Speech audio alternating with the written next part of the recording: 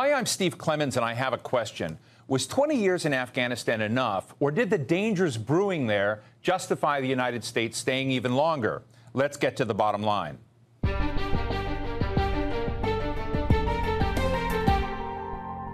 It was a war that spanned 4 U.S. presidents, 2 Democrats and 2 Republicans, and became the classic definition of a forever war. Every year, those in power would say the goals in Afghanistan are achievable, that the enemy was being rolled back, and that U.S. forces should stay. At one point, under former President Barack Obama, there were over 100,000 deployed U.S. troops, not counting those of American allies. Former President Donald Trump was obsessed about ending this war and reached a deal with the Taliban last year to do so. Finally, the last president to inherit the war, Joe Biden, pulled out, only to watch in shock and awe as the Taliban retook their country within days. The government and army that Washington had propped up for decades disappeared into thin air, and Afghan President Ashraf Ghani fled to the United Arab Emirates in a helicopter reportedly stuffed with cash. About 100,000 people have fled, and deadly attacks have taken place right at the entrance of the Kabul airport. America's goals in the country wavered from preventing a haven for terrorism to nation building and democracy promotion. Which one was it? Who knows? Maybe the lack of purpose was what Biden was trying to end. So was it the right decision? My guest today says absolutely not. He is John Bolton, National Security Advisor to former President Donald Trump and former ambassador to the United Nations for the president who actually launched the war on Afghanistan 20 years ago, George W. Bush. And he's the author of The Room Where It Happened, a White House memoir. Ambassador Bolton, thank you so much for joining us today. As we get started, I want to play a clip from President Joe Biden of what he said about Afghanistan in April. We'll not conduct a hasty rush to the exit. We'll do it responsibly, deliberately, and safely. And we will do it in full coordination with our allies and partners who now have more forces in Afghanistan than we do. And then this from his Secretary of State, Anthony Blinken, in June. Whatever happens in Afghanistan, if there is a significant deterioration in security, that could well happen. We've discussed this before. I don't think it's going to be something that happens from a Friday to a Monday. So I wouldn't necessarily equate the departure of our forces in July, August, or by early September with some kind of immediate deterioration in the situation. So, Ambassador, I don't know if it was Friday to Monday, but it was pretty darn fast. We saw the deterioration in Kabul and around the entire nation of Afghanistan. From your perspective, knowing this war intimately from many different positions, what happened? Well, I think there are 2 different decisions at play here. The first decision, obviously, being to withdraw American military forces and therefore inevitably NATO military forces, a decision fully shared both by Donald Trump and by Joe Biden. The second was the question of the execution of the decision, which is essentially Biden's responsibility.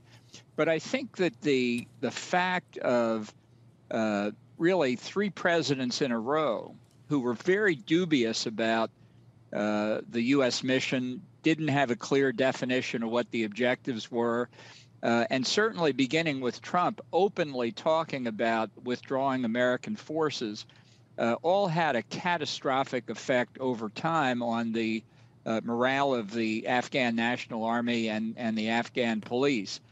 And so when the decision to withdraw finally was announced by Biden, I think the military concluded that they were going to be left behind and that they had lost all hope by that time. You know, the U.S. presence was small but vital. And like the keystone of an arch, when you take that stone away, the entire arch can fall, and all you have is a big pile of stones. The pile of stones may look impressive, but if you don't have the keystone, it doesn't hold together.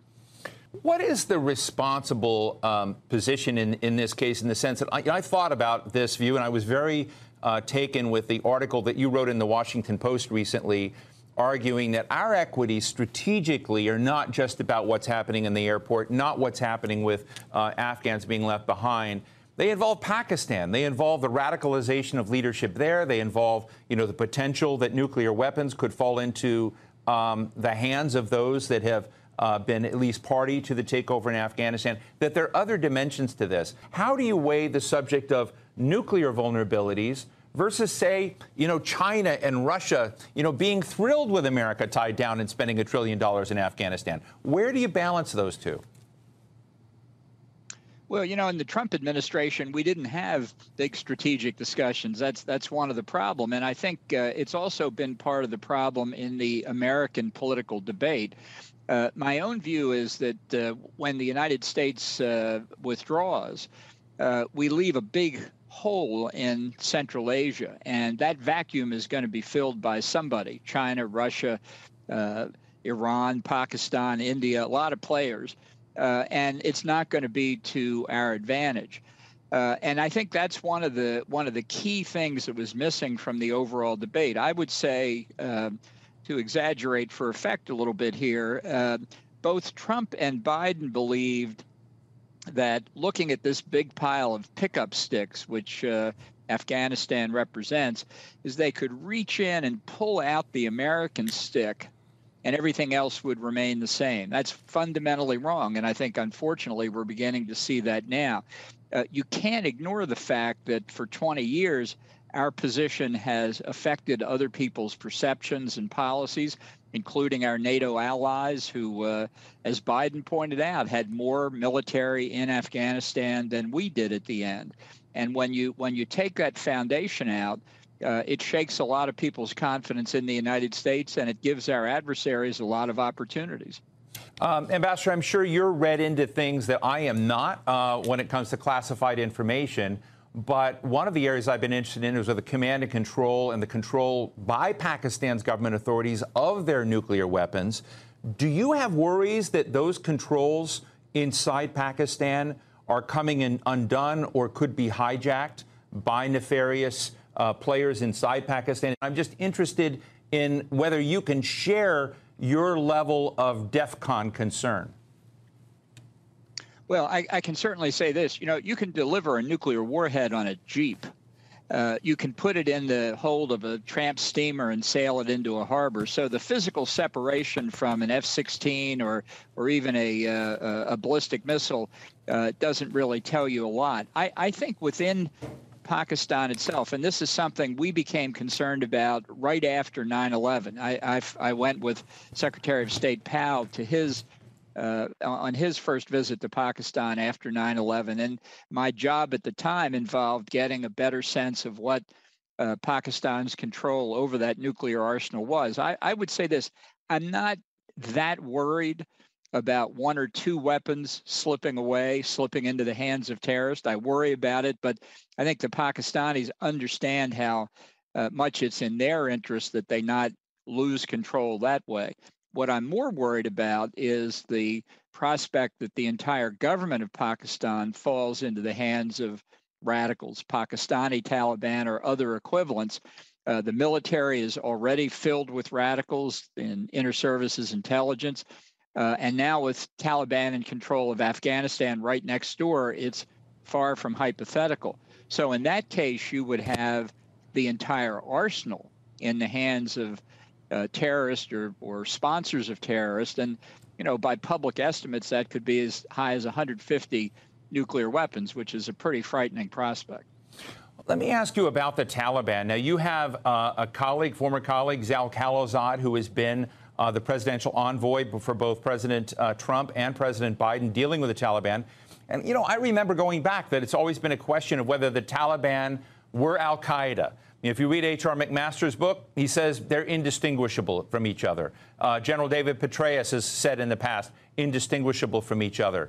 But now the question is the Taliban an entity that 20 years after our invasion, after 9/11, and they're hosting al-Qaeda, do you believe that Taliban is that potentially they are an entity that can govern Afghanistan in a way that we can negotiate or deal with them? Well, I don't think that that's really possible. Taliban itself, of course, is highly fragmented. There are different factions. There are leadership struggles. It's certainly not a monolith. When you talk about Taliban or Al Qaeda, or let's not forget ISIS, which is also present, as we can see in the terrorist attack on the airport. It's not like these are separate entities that, have membership cards and secret handshakes and you can tell one from the other. It's like the only analogy that even comes close, and it's not very good, is Europe after World War I, with all the disorganization that led to the totalitarian takeovers in Germany and Italy. One day somebody could be a fascist, the next day they could be an anarchist, the day after that they could be a communist. And we look back and say, how could that be?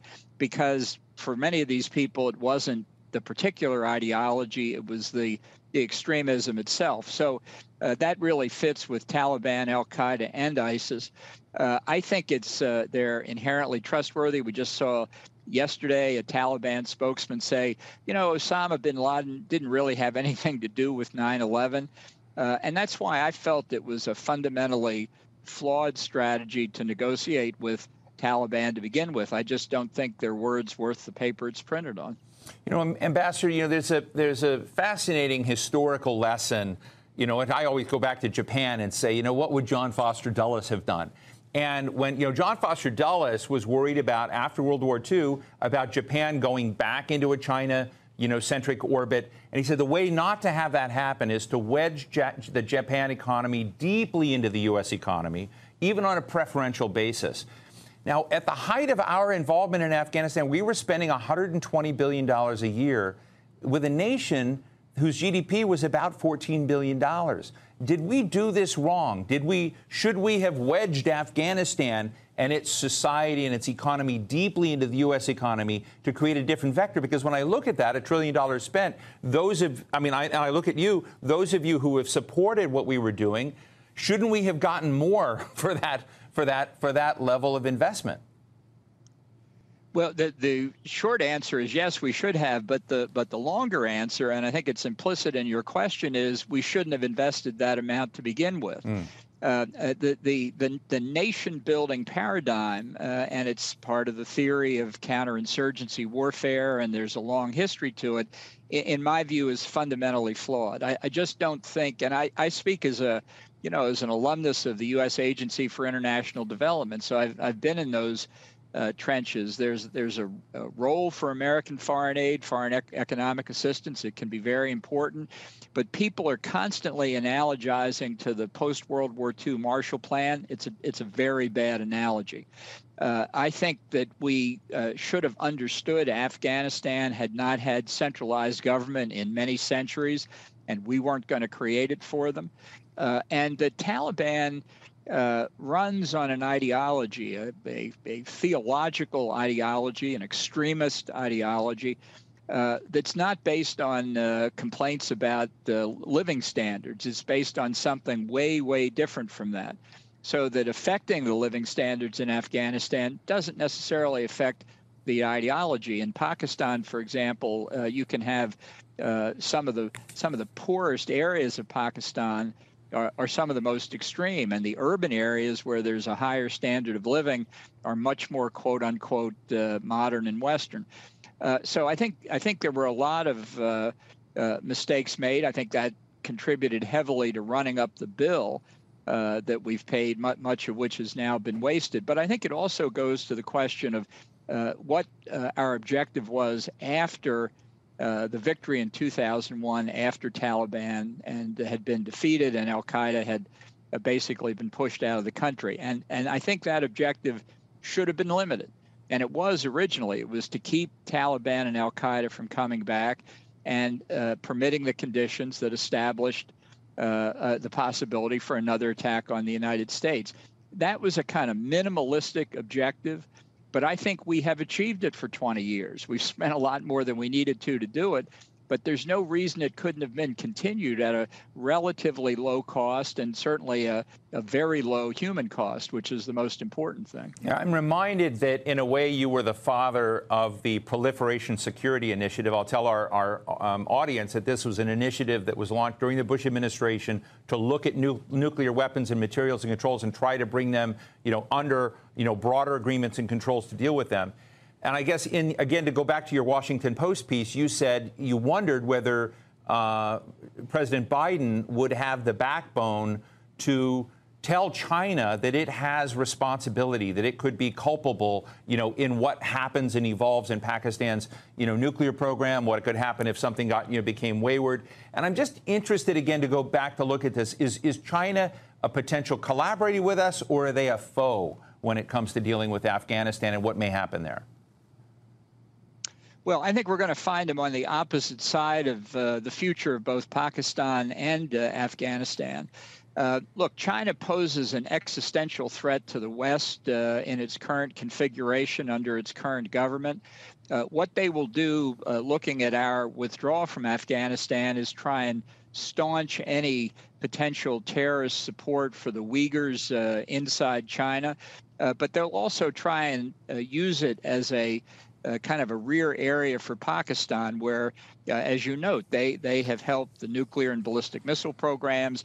They've invested an awful lot of financial resources as part of the Belt and Road Initiative. And what they're really looking for, and will get in the near future, are oil and gas terminals in Pakistan, where raw materials from the Middle East can be put into those pipelines, go directly to China overland from Pakistan into China, and not have to sail all the way from the Persian Gulf through the South China Sea. That's a huge security matter for China. And they want that domination. And they also, by extending their influence in Pakistan even further, want to encircle India almost entirely from the north. Let's not forget, we've got these two most populous nations on Earth, both nuclear equipped, who have not been on the friendliest of terms for a long time. Well, I think this has raised a really interesting question. I want to go back to, to things I've read that you've written, is that we need to look at the world as it is, not the world as we wish it were. And I want to read a clip from Taliban spokesman Zabihullah Mujahid, and he says, "I'd like to assure our neighbors, regional countries, we're not going to allow our territory to be used against anybody, any country in the world. So the whole global community should be assured that we are committed to these pledges, that you will not be harmed in any way from our soil." So again, to go back to the world as it is at this moment, and given your concerns about nuclear weapons, given what we've seen unfold, and given what your previous boss kind of laid the railroad track to do, what are our real options at this moment? Well, I think on Afghanistan itself, they're very limited. We see signs that the Tajik ethnic minority in the Panjshir Valley is going to resist. This is the territory of the legendary Ahmad Shah Massoud, who stood off the Soviet Union for 10 years and had no trouble brushing the Taliban aside after the Soviets left. Whether they can do it again, I don't know. The Taliban National Army is now one of the best equipped in the world, given all of our equipment that they've taken over.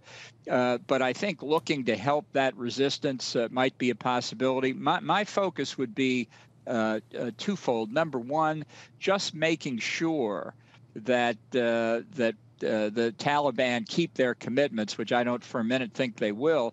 But we need to be prepared to take steps to make sure that neither al-Qaeda nor ISIS nor anybody else really do establish those rear bases, those privileged sanctuaries. We watched that happen in the 1990s when Taliban was in charge before, and we obviously paid a steep price for it. The other thing to watch is on Pakistan. I'm very concerned, as we've just discussed, about their nuclear weapons, and I think we have to be prepared to take preventative action if we see those weapons begin to move in a way that indicates they might be about to go into use, because the risk there is just too extraordinary. What of President Biden's argument that China and Russia are just thrilled to see America spend trillions of dollars in one place in the world? I once asked the head of policy planning in China's Ministry of Foreign Affairs, what their grand strategy was many, many years ago. And he says it was how to keep America distracted in small Middle Eastern countries.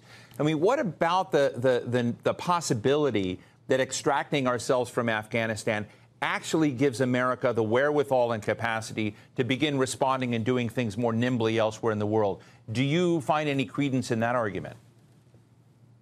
No, I mean, I think it certainly will stop spending money in Afghanistan, but we were down to a very small amount anyway, and a true presence of 2,500, which was the last notion that we would keep there, but even a true presence in the 10 to 15,000 range is not huge given the overall size of our military capability. And as an insurance policy against a terrorist attack, it was important. Look, the Chinese threat requires enormous attention. There's no doubt about it. Nobody should have any illusions on that score.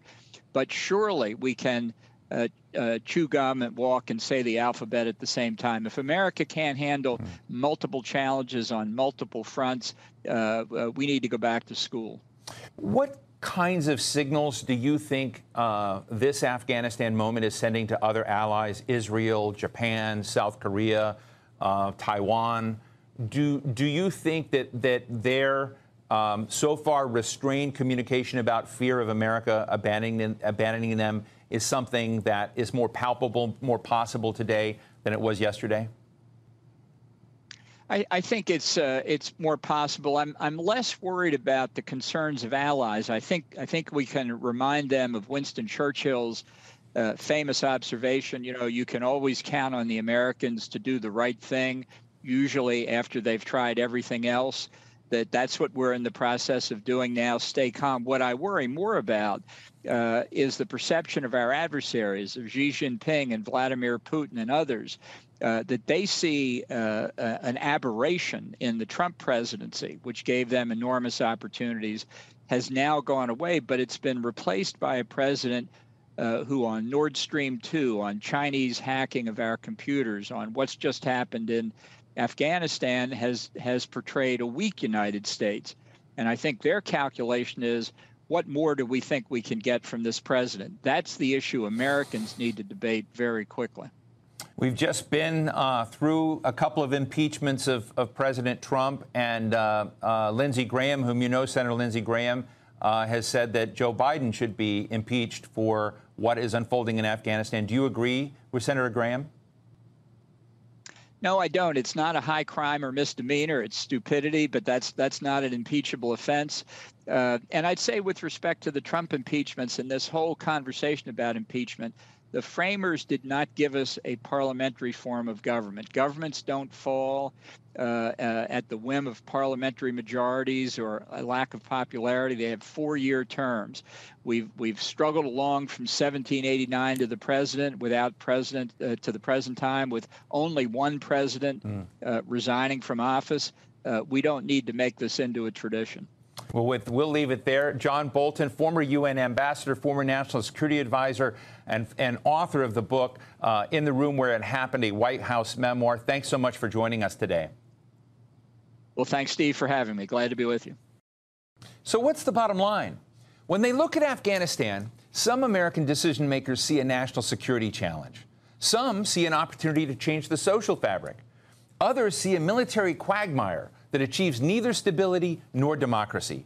My guest today sees Afghanistan as going back to its earlier role as a haven of transnational terrorism. But this neocolonial approach to endless occupation of Afghanistan could just as easily lead to that same outcome.